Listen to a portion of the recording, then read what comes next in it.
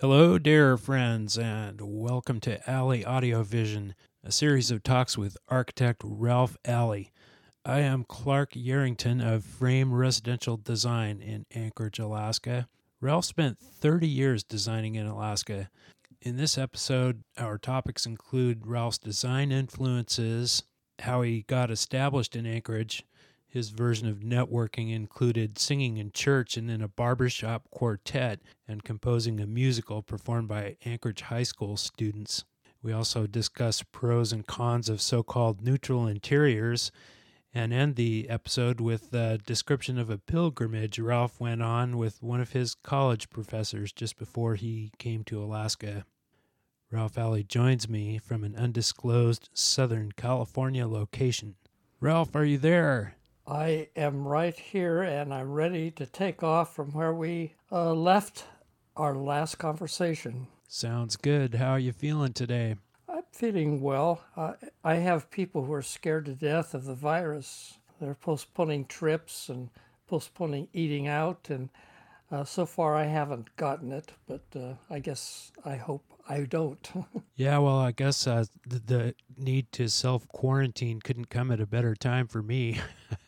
That's what I've been doing for the last 4 years anyhow. Well, I've never really liked to be a big social bug anyway, so staying inside is not a bad idea. Yep. So I think the last time we left it back in about 1959, maybe 1960 at the most, and you were talking about a couple of projects that were left to you by your friend Ray Salmi, whose wife wanted to decamp back to California. Yeah, that was Pat. Of course, they did go, and I believe you showed a photograph of the Bailey House, which was one of them, and of course the Kickbush House. And the Kickbush House, I actually was, actually, both the houses, I was involved with the construction. They were not erected, had not been erected, which was a great process to be involved at that time. Right, and both of them hadn't actually designed the houses in the first place, but they looked like you by the time you were done with them. Well, I was left to articulate it, and I did describe what I did with the Bailey House, which to me needed to have stability to it because the ground was all different levels, and the roof started with a two-story gabled element, and then it ski sloped down over to the middle area, and then it would take a butterfly trip back up. And I thought, how in the world is this going to look in reality?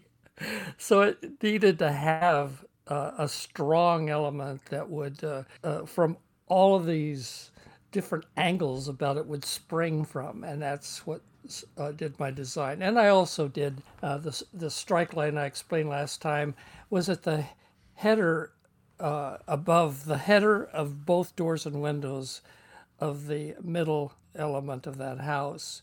And it tracked all the way around and everything related to it. And it brought out some interesting architectural aspects that I originally hadn't thought about doing.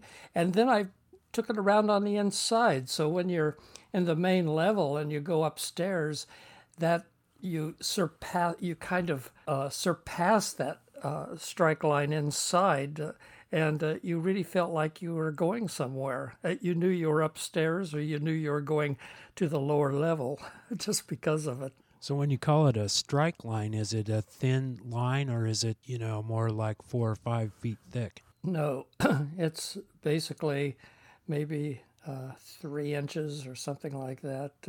I don't know. I didn't like to use 2x too much. I usually did things in 3x materials, which drove people crazy because a lot of the lumber stores didn't like to carry that. But it was dressed lumber, and guess I got used to carrying it. But inside, I used it. I did a lot of paneling, and the ceiling in the Bailey House is paneled with cedar, and then would come to the walls, and it would turn down regardless of the level of the ceiling, and it was a vaulted ceiling, would turn down to that strike line. I'm not sure I'm explaining it, but when you go into the house, you really feel where the elevation is, or when you're walking around the house, if you're up, down, or going even further down to the lower level, have something to relate to. Yeah, well, I think we're up against the limitations of trying to describe these pieces of architecture just with words on an audio podcast.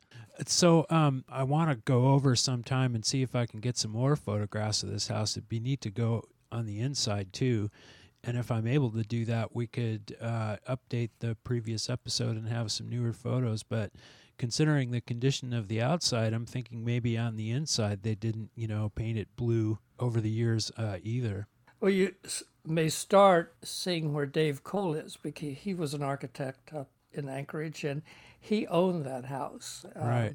Several years ago, and he still may be there. I do not know. Yeah, I think I'll talk to his neighbor Buck about that and see if I can gain any insights. But it'd be nice to know more. Looks great on the outside. I'm really happy that it still Thank you. it is in such good shape. And of course, the Kickbush house, I did add things to it. I was into very wide main doors in those days because I felt it was monumental approach into a high space, and so many doors up there were like 3 feet wide, and then you'd enter into spaces that just immediately went up several feet above a normal ceiling height, and it just didn't feel right to me. So what I did is I put The curse of the old split entry house that you indicated last Yes. time that you never preferred, and for good reason. And the split entry is a perfect example of it, because you'd walk into these spaces through this little slim door, and you were elevated to a very large height. It's really kind of a bad massing, I think, of space, if that makes sense.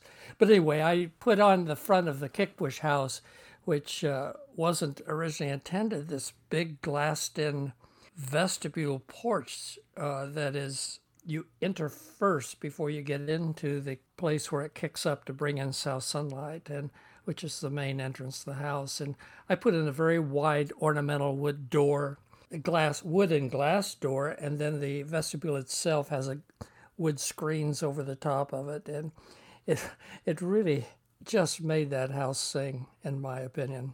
Yeah, it sounds like a good way to make a really good first impression. You can see the door already upon approach, and then entering this grandish space. Sounds like a great move. Yeah. So what else? What can you say about that house? What was it like? And Joan's paintings were quite vibrant with color. So I felt her home should not impose a color onto her. And it's very light colored inside as well as out. We used a Cabot bleach on all the wood cedar. And before anything was applied inside and out, we just actually put it out in the sunlight so the sun would bleach it to this beautiful, natural, light tone.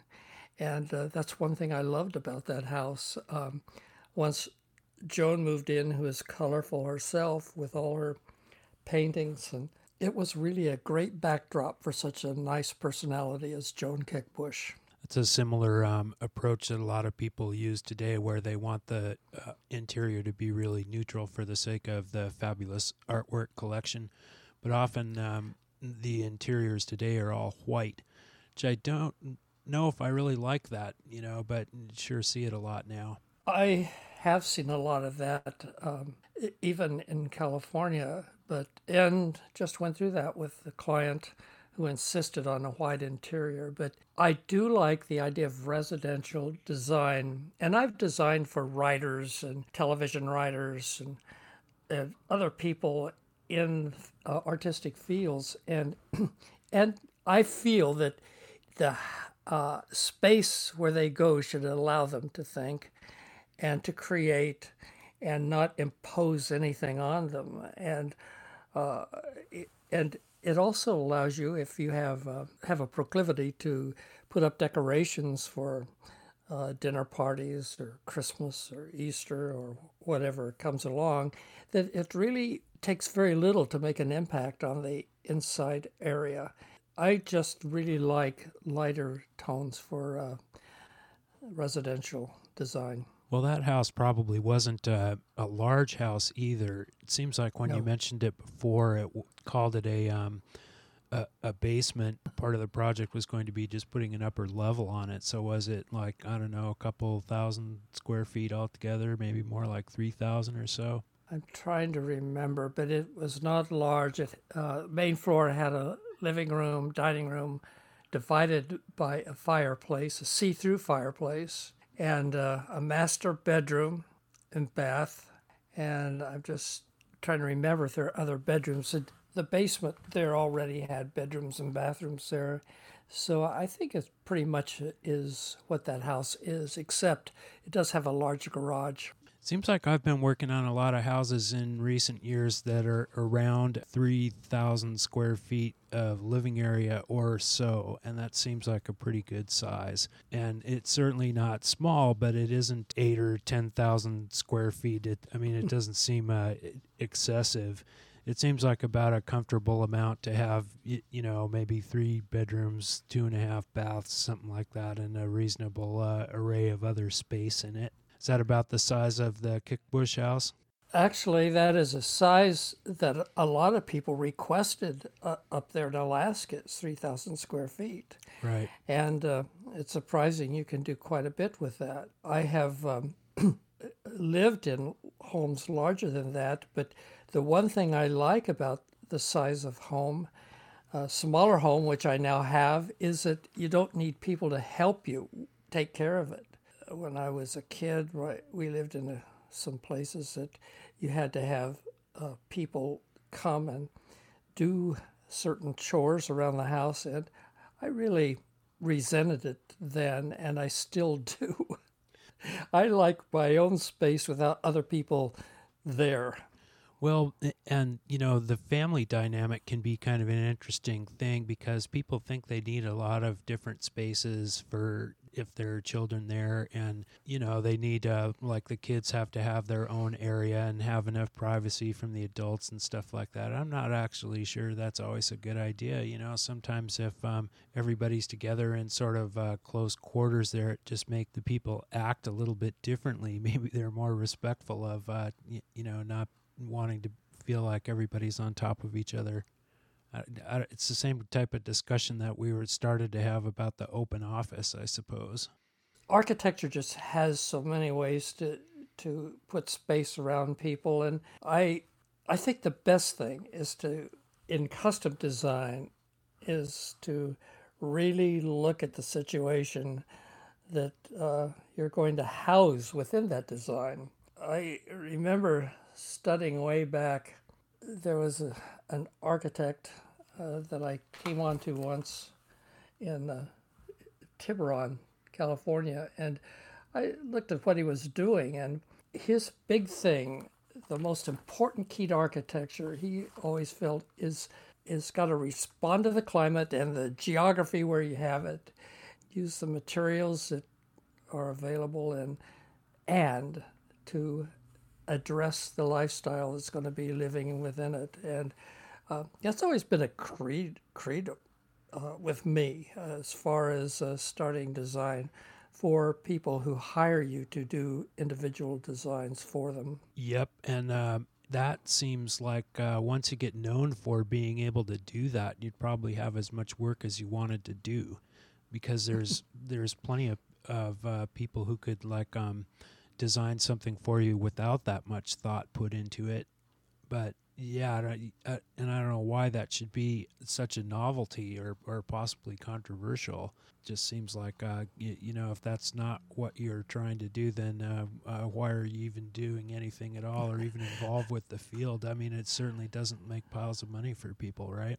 I could tell you that it's been a number of homes that my clients tell people that they designed it themselves, and I'm kind of like a doodad there. And that's actually the way they should feel. I mean, that is really the greatest compliment, that I become in the background and let them stand out in That's their fascinating. space. I don't know too many people that would say something like that or take that attitude about it, but it seems very mature. a lot of times it reads more like a giant clash of egos and a big struggle the whole way. You know what I'm saying? I do know what you're driving at, and I was on a jury for some architecture, young architects in San Diego, in Del Mar actually, and oh my land, we looked at all this architecture, and all of them were copies of Richard Meier, or I can't even go through them, all white, all very rakish, all a lot of glass, and it went on and on and on. And we had to jury this, and we did tour the different buildings. And when it came down to the jurors talking, I was almost a stranger in paradise. These people loved all of that, and I thought it was the most boring looking collection of buildings I'd ever seen, because they were all clones of each other in just a different way, using the idioms of each. Yeah, there's still a lot of that going on. No matter what endeavor you're in, you know, if it's big public buildings or residential. I was looking at this magazine a few years ago that our mutual friend Charles Blomfield had when I went over to talk to him, and it was something like Dwell Magazine's top 100 residential projects of the last 10 years from 2000 to 2010. He handed me that issue, and I looked through it, and it's like there were several copies of exactly the same thing. You know, it was like the white living room with that was about 14 feet wide, 14 feet tall, and 32 feet long, and all glass at one end, and all the walls were white, and there were 4 pieces of furniture like a couch, a lounge chair, a bookcase, and a lamp with a really long with the lamp hanging on a really long like an arm, you know. Even the interiors, I notice a lot of the architecture that is shown in high-end magazines, they use 1950s furnishings, which I mean, that was 1950. And here they think they're using the latest stuff as far as furnishing. I'm a little guilty of that too. I might have a couple of those Eames chairs around here because I think it's like, you know, it's an old design like that, but nobody has managed to do anything better or more comfortable. I was involved with a dress designer I was architect of record for a high-rise on Wilshire for a couple, 3 years, and put a lot of different people into that building. And one of them was going to be Maxine Waters, but she backed out because we couldn't get the office there fast enough or get it built inside this. It was a building built in the 30s, 17 stories high, and we were refurbishing it. But one of the interesting things was a dress designer wanted everything to be 1950s. And I couldn't find enough 1950s stuff to be pure enough for her. She was not going to settle for anything that wasn't authentic. And it was just amazing that people get themselves into those fixes. Well, I was going to guess before you said that the authenticity of it was the important part there. You know, that there's plenty of like ways that design from that era Copies, is reinterpreted, to put it more diplomatically, I guess. But the real thing, like I don't know. Well, I'm almost old enough, and you're definitely old enough to be able to discern the genuine article from the fake 50s items. I was just thinking back a little bit on this white architecture and Richard Meier, and however, the Getty Museum that he did is not exactly white, which was nice change. But the husband and wife team in the San Diego Del Mar juried show that I was one of the jurors, they insist on white, and I noticed a number of years ago they were in a war with the planning commission down there. They were insisting on a building be white, and the planning commission wanted it beige. And they were actually, I don't know how it turned out. It really irritated me that they were holding out a project, a commission, unless they could have their way. And it seemed like there is a point that that's part of the architecture you're designing for, is is the community. It's how a building works in the community, and the community's idea was the white didn't fit in. So it was kind of an interesting battle going on in the news media. Yeah, I don't have much real knowledge about why people want things white like that. Is it because they're purists of a sort? Because I suppose you could say if you were a purist about it, really, that you wouldn't have any paint at all. All of these materials Yes. would just be in their raw form and express, you'd have like unfinished wood and raw concrete. It's kind of more like me in a way. I like that myself. Well, let's insert a pause at this point. We'll come back in a minute and maybe go see if we can get back to the early 60s. Okay.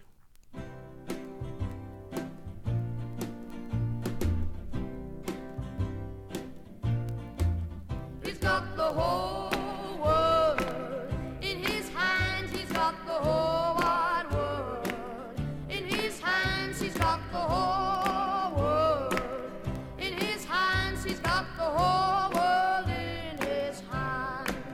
He's got the little bitty baby in his hands. He's got the little bitty baby in his hands. He's got the little bitty baby in his hands. He's got the whole world in his hands. He's got the whole world in his hands. He's got the whole world. It's Alley Audio Vision. Clark Yarrington speaking, proprietor, instigator, interloper. Let's fly back into our talk with Ralph as he's about to be asked to step into his boss's office. Okay, Ralph, we were talking before that little break about various philosophical constructs, and I think we should get back to your own career in the early 60s. So after the Kickbush House and is it the Bailey House, the one on Stanford Drive? It is. After those were executed, what did that lead you to? More projects like it, I suspect. Well, when I was at Manly mayor, and I wasn't there for a couple of months, and Bill Manley had come next to my drafting, and he kind of interrupted what I was doing. He made my straight lines look crooked because he almost scared me. I looked over at him, and he had his glasses in his hand. He was pointing out the window to D Street, and Manly Mayor's office is in the Lusac-Somme building. It still may be there. I don't know. It's a concrete 2-story building on the corner of 5th and D. I think that building's mostly used for residential these days. Is it? Yeah. Well, he was pointing out this window to this man, looked like he's 60 or something, and he says, "You see that guy?" He says, "He can buy and sell us." And we watched, and then he went into this little red shack between 2 concrete block buildings across the street.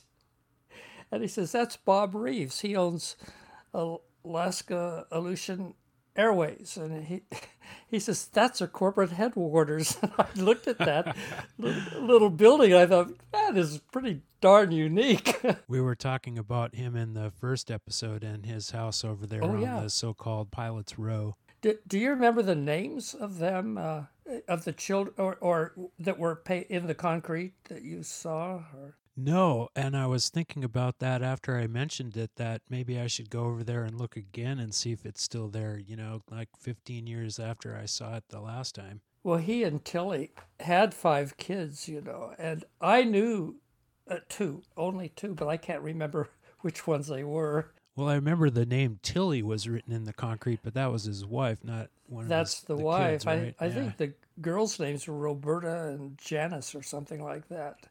And the boys were Robert, and youngest one had a strange name, started with a W. I can't remember, Whittam or Witham, something like that. Okay, but anyway, what was the point of him pointing him out to you? Oh, he wanted me, as soon as he finished this and we watched, he gave me the sign to follow him into his office. And I thought, gosh, this is it. I'm really going to be fired. And I had The hammer is going to fall. Oh, no. I was way. doing the 6-sided house at that time. drawing it because I was there just for, I got that commission right off the bat, and it was like April, I think. And anyway, we sat down, and he started talking, and he said this prominent businessman here in Anchorage has come to me, and I thought, oh, criminy, this is terrible. And he says, but he wants to have this refrigerated addition to his warehouse down at the Port of Anchorage, and he wants to have an addition to his home out at Airport Heights. And at that moment, I slid to the very back of the chair and relaxed. And it ended up that this was Ken and Gloria Britt, who had Alaska Fish and Farm. He said that he had his own builder, and his name was Tony Luth, and he'll be calling you to meet him. And so anyway, I got busy, went out to both sites, but the first one I visited was Gloria Britt. And I didn't know her. I didn't know what she'd be like, but she's very, very nice. But she told me that she wanted, and she ran around in that Atwood circle that seemed to have a hold on the social dinners around Anchorage. And so she explained that she would like to expand this living room she had in this Airport Heights house to the property line, or as far as she could go, so she could throw large dinner parties there. But she said, first, you can never say that to anybody. It's got to be a music room, or my husband Ken isn't going to approve. And she says, if we expand it, it's going to look horrible.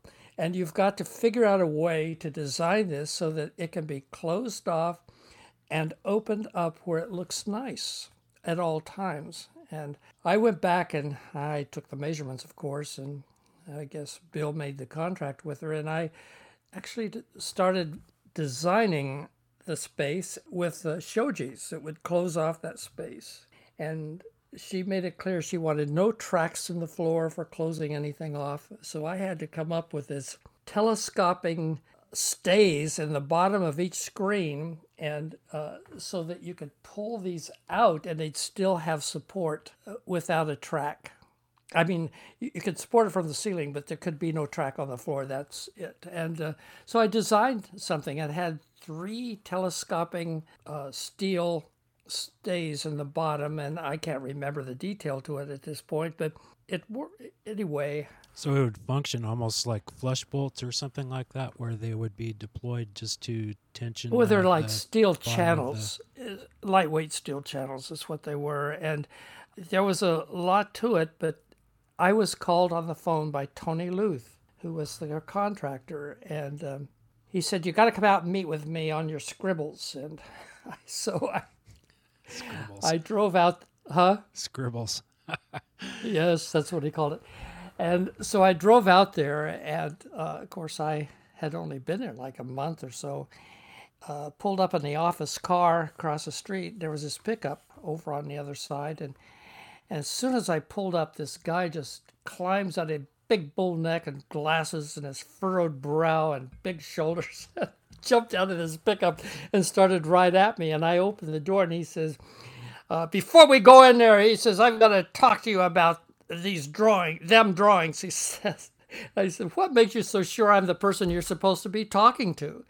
And he says, because you just fresh off the goddamn boat. And he just exploded with laughter in the middle of the street.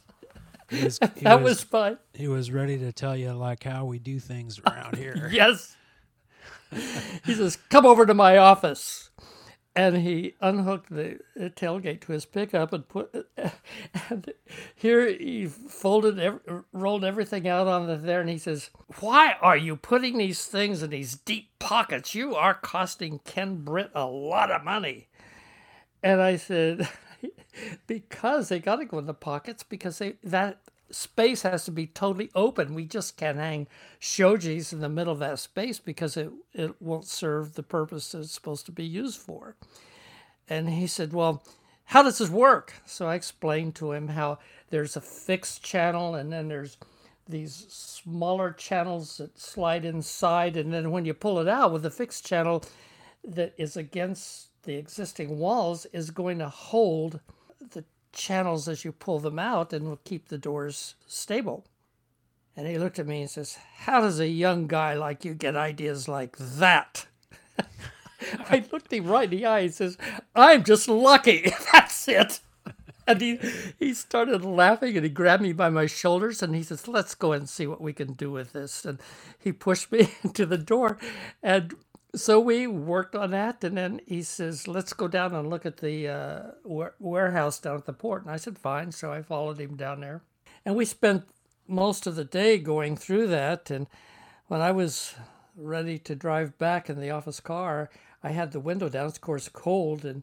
And he came and started for the window as I rolled the window down. He put his elbows on each side and folded his arms inside the door, and then he ducked his head in. And I thought, what in the world is he going to do now? And he says, "Would you come and have dinner some Friday with Jean and my wife and me and my boy Billy?" I said, "Sure."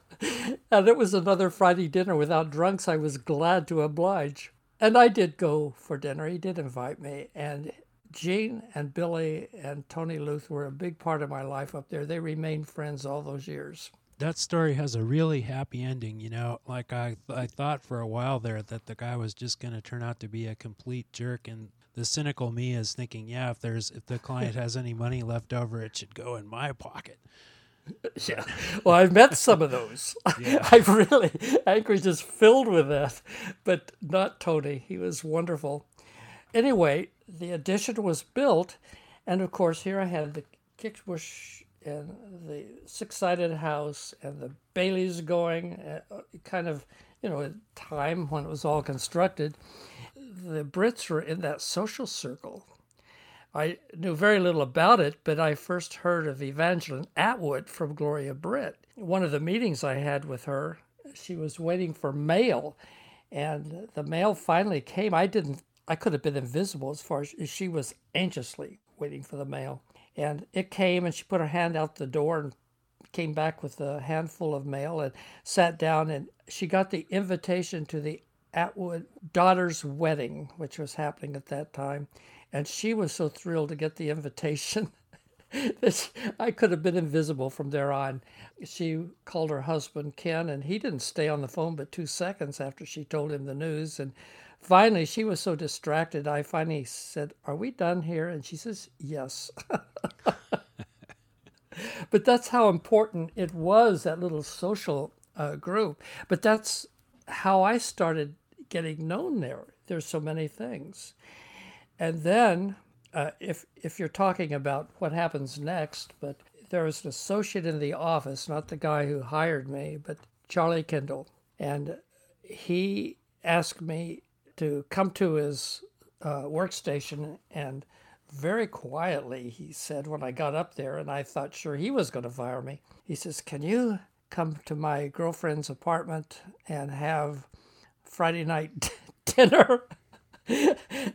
And I said, "Sure." And so I went up to the L Street apartment. She's on the 13th floor, and had dinner with them. They learned of my career in entertainment and music and things that I had done in summers where I virtually was an amateur entertainer for large crowds. And she said, "Well, do something on the piano here." So I did, and I started really just cutting into getting into it, and the knock came on the door. The people asked us to be quiet, but when they left, she says, "Would you help me put together a musical review for my high school students at West High?" And I said, "Sure."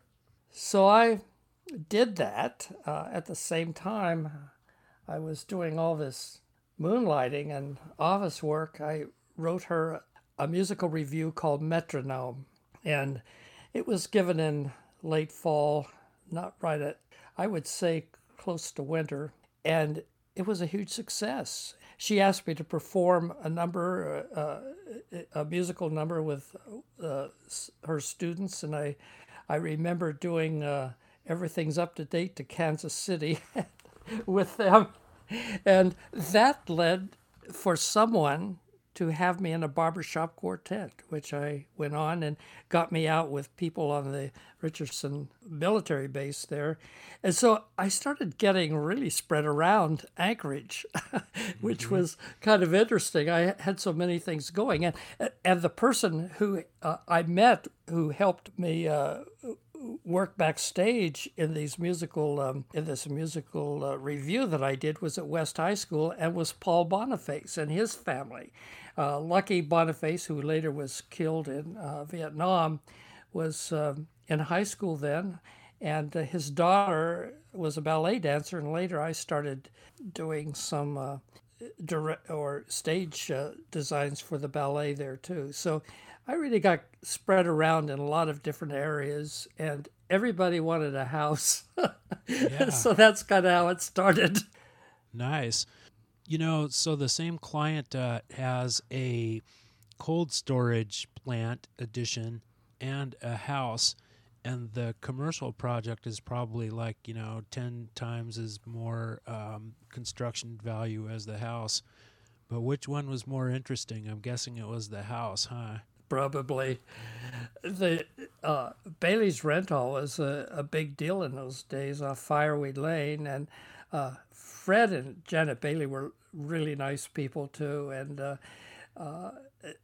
I believe Fred and Janet and Ray Salmi's wife were all Christian Scientists. And actually, I later became the substitute soloist for the Christian Scientist. Was there the Sunday after the earthquake when the place was going crazy and all the chandeliers were rocking. But there were quite a number. Aftershock, you mean? Yes, and aftershocks. And the Christian Science, the reader up there was talking about this a seeming earthquake. And I thought, my gosh, this seems pretty real to me. One question I always got asked when I got quite a bit of architecture up, I always was asked, "Oh, you're copying Frank Lloyd Wright."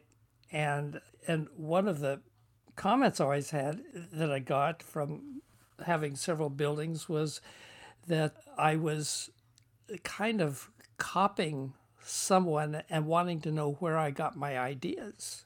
And you couldn't possibly have thought of this stuff all on your own, huh? It must have. No, I was such a inexperienced little guy, I guess.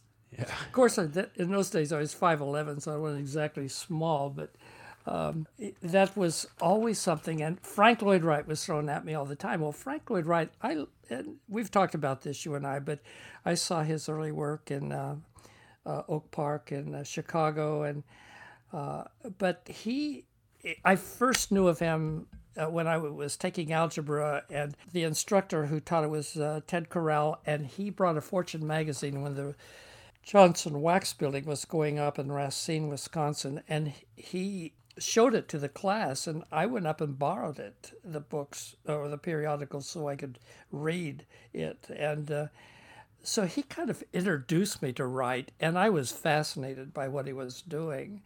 But virtually there were people who were stronger influences on me, and I think that arts and craft movement, which Green and Green did, Charles and Henry Green, was really strong with me, and they exposed structure. They were both born in the early 1860s and always seemed so far away, but then again, all those people were kind of born around there. But Green and Green and Frank Lloyd Wright and Julia Morgan and Bernard Maybeck, which is a big influence of mine, all attended the 1893 Chicago Columbian Exposition. And did you see a movie last fall that came out called The Current War? Nope. Well, if you get a chance, it's really quite a movie. It's the war between Thomas Edison and George Westinghouse. And even Nikola Tesla gets involved with it, between whether to use alternating current or direct current. And it's just an amazing movie to me. The one I watched recently that was similar to that was a biopic about Hedy Lamarr, and she was credited with inventing the type of technology that is the reason we can talk to each other like this right now, and Wi-Fi and stuff all works in the same way. It's like some alternating signal thing that she could have made a pile of money on had she been a little bit more proactive in patenting it. Hedy Lamarr, I remember her in motion pictures, and she Yeah. was a gorgeous, gorgeous lady. She was also a scientist. Yes, she was. So she had a lot of abilities. Well, let's insert another break here, and we'll come back in a minute or so and talk some more. May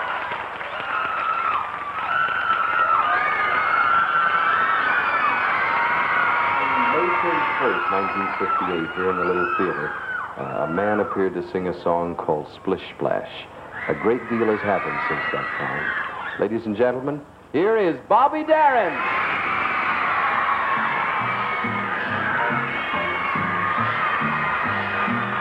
Somewhere beyond the sea, somewhere waiting for me,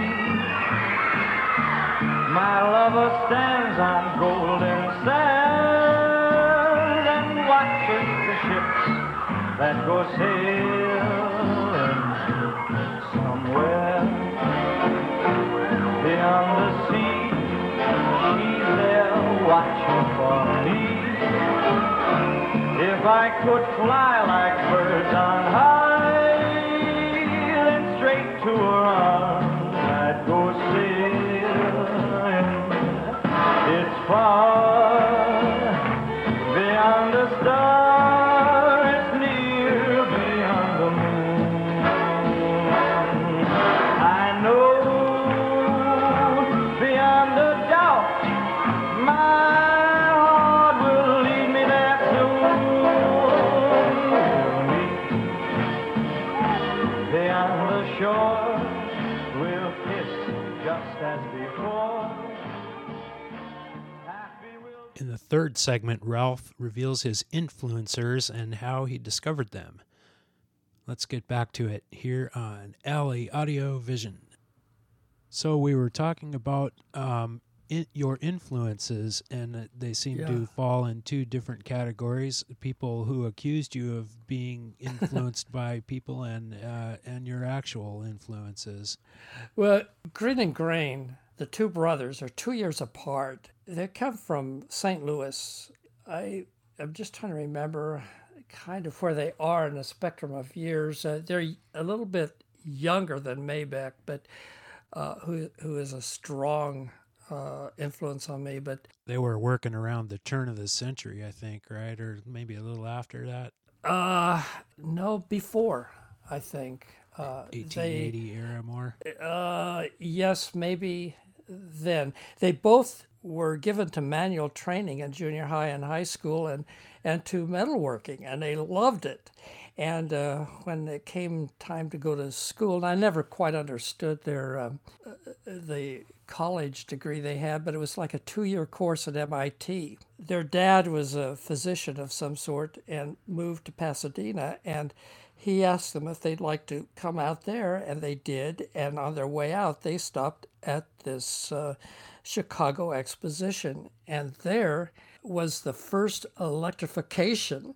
And this is what makes the movie so great, because George Westinghouse wins out. Thomas Edison invented the light bulb, and there are light bulbs everywhere. This motion picture is kind of crazy, all over the buildings and the Ferris wheel, everything.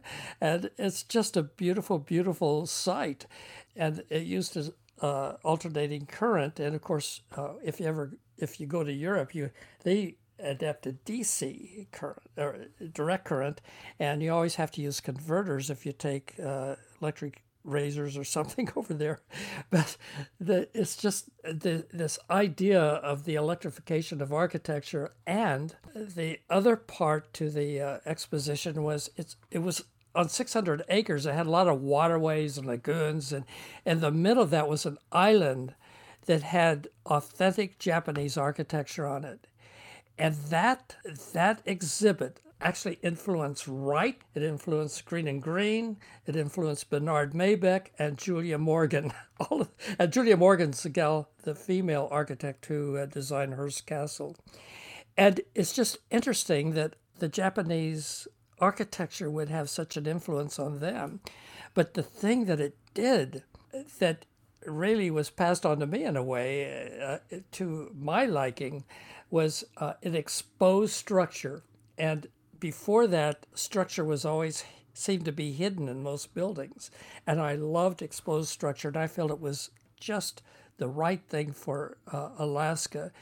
But the Green and Green brothers, who started, really are attributed to the American arts and craft, their love of manual training, woodworking, and metalworking, they would do all of this fancy, intricate joinery that was so beautiful, where certain elements would come together, exposed elements, which I think was much more pleasing to the eye than when I saw in Anchorage were Tico connectors everywhere, exposed Tico connectors.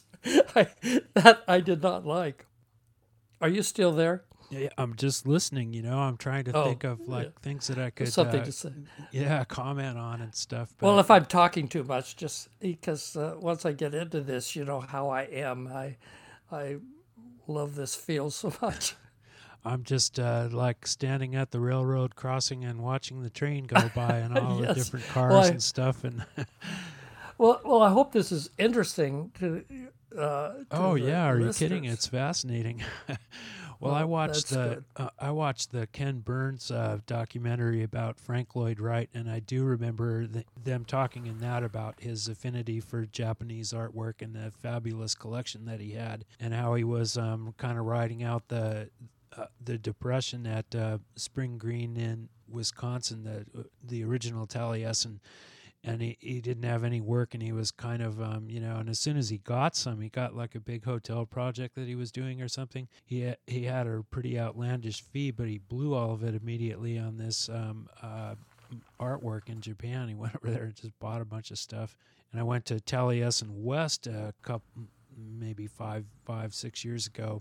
I'd never been there before, and they talked about the artwork collection and had some photos, but it was all gone again. I guess, I don't know. Well, now they've stopped the school there. Yeah, they're I saw closing that it. too. I guess money management isn't a thing for his successors any more than he was good at it. Yeah, that's part and parcel. You've got to look at that. I always had a controller in my back pocket that helped me a lot with that. But it did come in handy a lot. But the thing that when you get into all this influence of architecture, I would have to state that Bernard Maybeck, the first time I ever saw his work, he's probably the oldest of all these people, right at 1860 or thereabouts. All these people actually died about the time I went to Alaska, which is interesting. 58, 59, somewhere around there. But Bernard Maybeck was introduced to me by the Dean of Architecture, who I worked for 2 months after I graduated in architecture. And he had some little projects that he wanted to finish up, and I helped him. And when I finished the summer with him, he said, I'm dating this lady in Oakland. And he says, would you help me drive there? I said, sure, I'll go. I didn't have really any place to go afterwards. And so he and I went down through the middle of Idaho. And the first night we stayed at a farmhouse he designed in Grangeville. And I had never, ever been around that kind of space and watched it work before. And it's so present now. It is this kitchen combination with living dining spaces. And that was the first time I'd ever been out of segmented or away from segmented planning. And this room he designed, this farmhouse was large. It was a huge farm, and they had help, and both in the house and out in the fields, and their sons and daughters worked in the house, and the sons worked in the fields. And they were these tall, strapping farm boys who worked in the sunshine, were out there bucking bales. And I was there on a Saturday night with Pritchard, but we went into this large huge space, vaulted ceiling. Opposite sides were glass, and then there were screened-in porches on both sides. The kitchen was what was explained to me by Pritchard. He designed, he called it the Domus kitchen. It's an Italian concept, but 3 sides of it were nothing but floor-to-ceiling doors. And behind those doors are tote trays that you can move around, put anywhere you want, and 2 huge islands, and all facing out to the living and dining area. And on the back wall were these ovens with glass doors with rotisseries in them. And there was food being rotated in there at the moment. And it was the most dramatic food presentation I've ever seen, because usually kitchens were off in a corner and your mom or sisters were out there doing that, and they'd call you when it was all done. Well, not here. That's why they didn't have open plans in those days, right? Because it was supposed to be some mysterious process that was carried out by people who were not in the other room with the men in their, Well, this is the most together family I've been around, and that sounds really amazing. Like that had so many enhanced capabilities. It was like a commercial kitchen, right? They were feeding a whole crew. yes, but it didn't have a range, which was interesting. All the islands had these trays that would pull out, and there'd be appliances that they'd put right on the island that were plugged in. And so whenever they wanted a certain kind of cooking, well, they just put that on the island and cook it, and then they'd clean it up and put it away. There was a scullery to the side they used, but it was just kind of interesting. It's amazing, all that. Wow.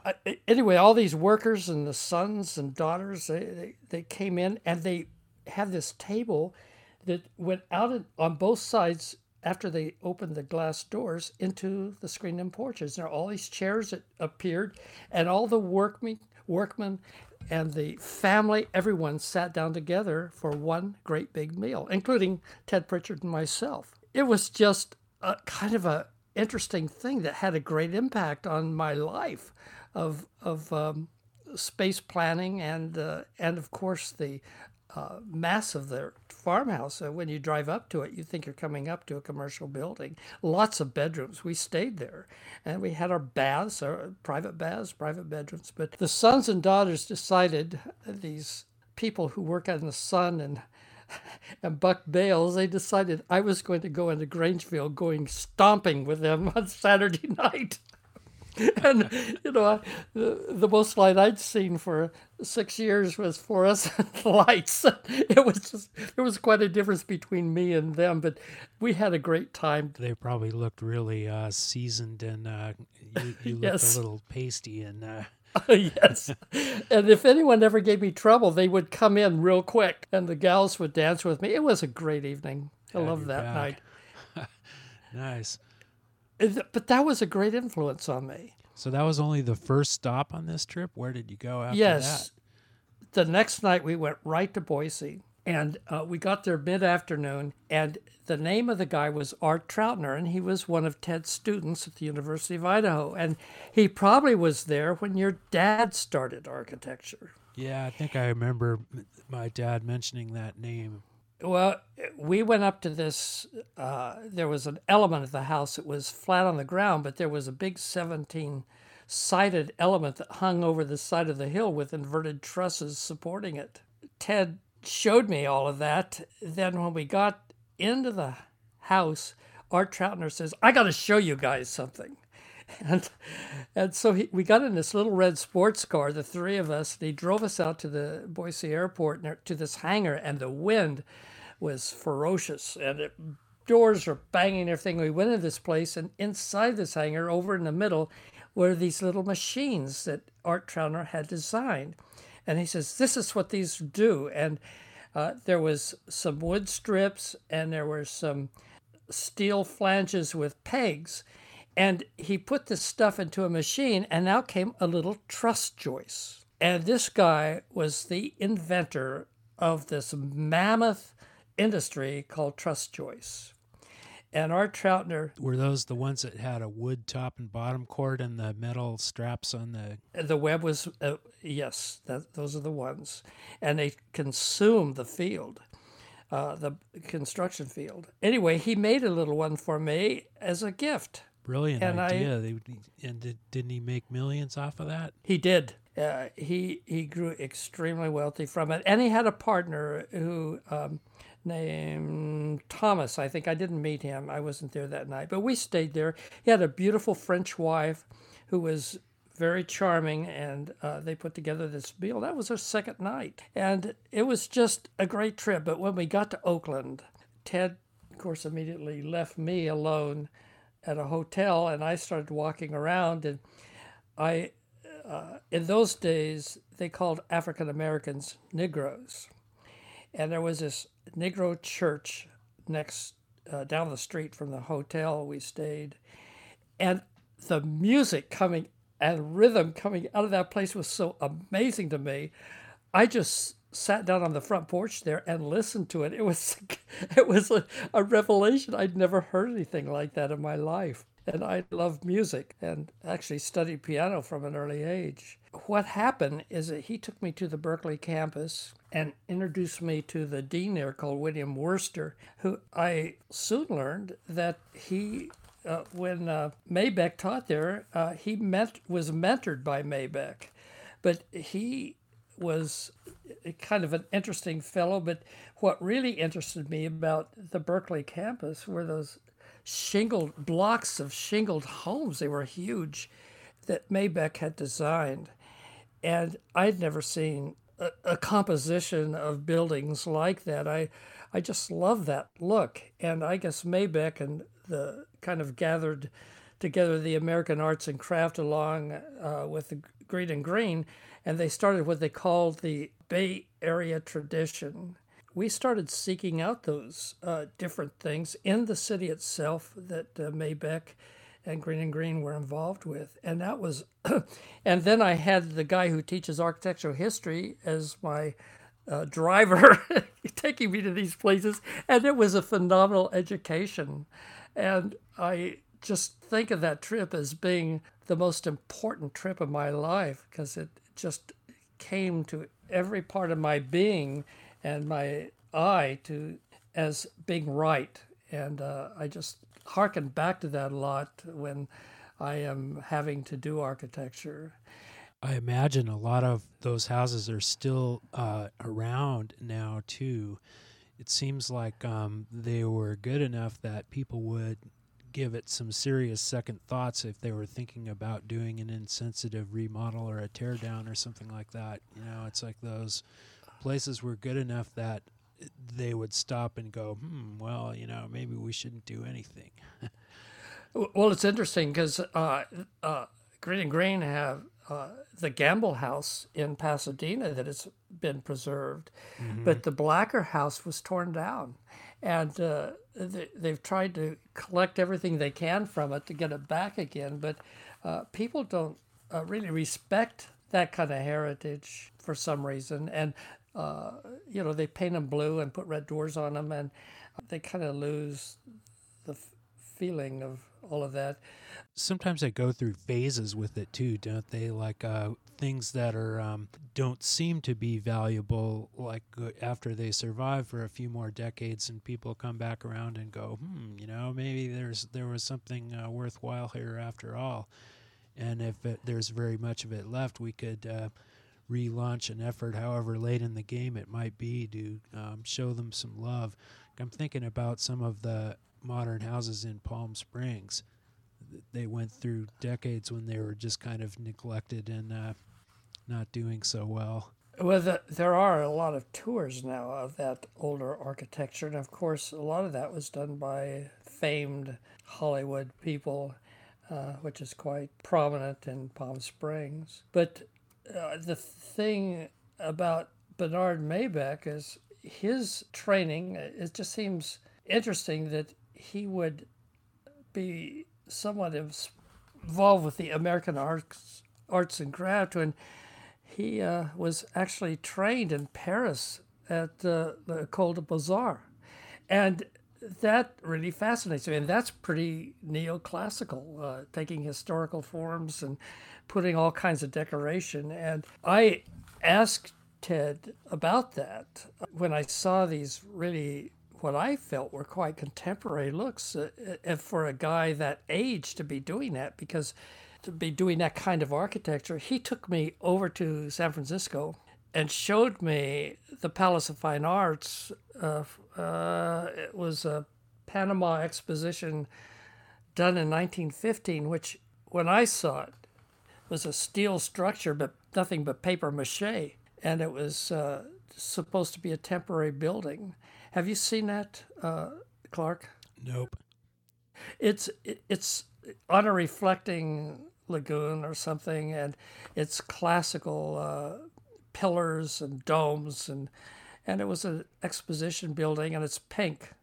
So if ever you see that, you might look it up on your computer, because Definitely. when I saw that, I couldn't believe how gorgeous it was, because here I am kind of refuting all of that as having any validity in my life. I guess San Francisco loved it so much, they recreated it in concrete in past years, which I'm glad they did, because it's well worth preserving. It seems sort of like it has some validity whether you acknowledge it or not, right? It's Yeah. maybe it's just something that you'd know that you're supposed to dislike, but it still is there. It's got some importance. But when I was there, one thing I noticed is across the street from it, I can't even remember the name of the street, but they have these multi-story townhouses. And there was one that was just took me by storm, the most beautiful windows in it. I don't even know if it's still there. I should look it up. But I hope it is, because I couldn't keep my eyes off of that. And here was this gorgeous thing behind me, too. There's probably plenty of distractions around there. Yes. Well, I like how you kind of described the trip where if you've got some time alone, you're not hanging around in the hotel room. I'm always, when I go someplace, it takes me forever to drive 200 hours, because I'm always like stopping and looking at stuff. You have to choose your traveling companions pretty carefully. Like there's people who insist that you need to, drive directly from point A to point B with only stopping if it's absolutely necessary. But I've never subscribed to that point of view. Well, my folks loved road trips when I was a child, and I had two sisters, and sometimes there was a dog, and we did nothing but fight. My folks were the ones who were stopping every two minutes to reprimand us. Yeah, nice. They didn't get very far fast either. Yeah, I remember driving around with my mom and dad in the 60s and around in the Pacific Northwest and Western Canada and stuff, and looking at all these buildings all the time. And it wasn't always. I think it was more fun for me than it was for my siblings. But all of us didn't always see the point in what we were doing. But I guess it had an impact long term, right? We only had 2-lane roads there, and if you, my dad was given to not really letting all the trucks pass us that he had just passed. And so if we had to go to the bathroom or something, that was too bad. We had to wait. Pickle jar. Yes, right. Well, that's a good place to leave it. I think we're out of time again. Can you believe it? Oh, I've talked that much, eh? Yeah, and me too. And listened, and we'll pick this up again in the next episode. But it's great talking with you, Ralph. I enjoyed it very much. Well, thank you, Clark. I enjoy you too, and you can call me or contact me anytime. All right, sounds good.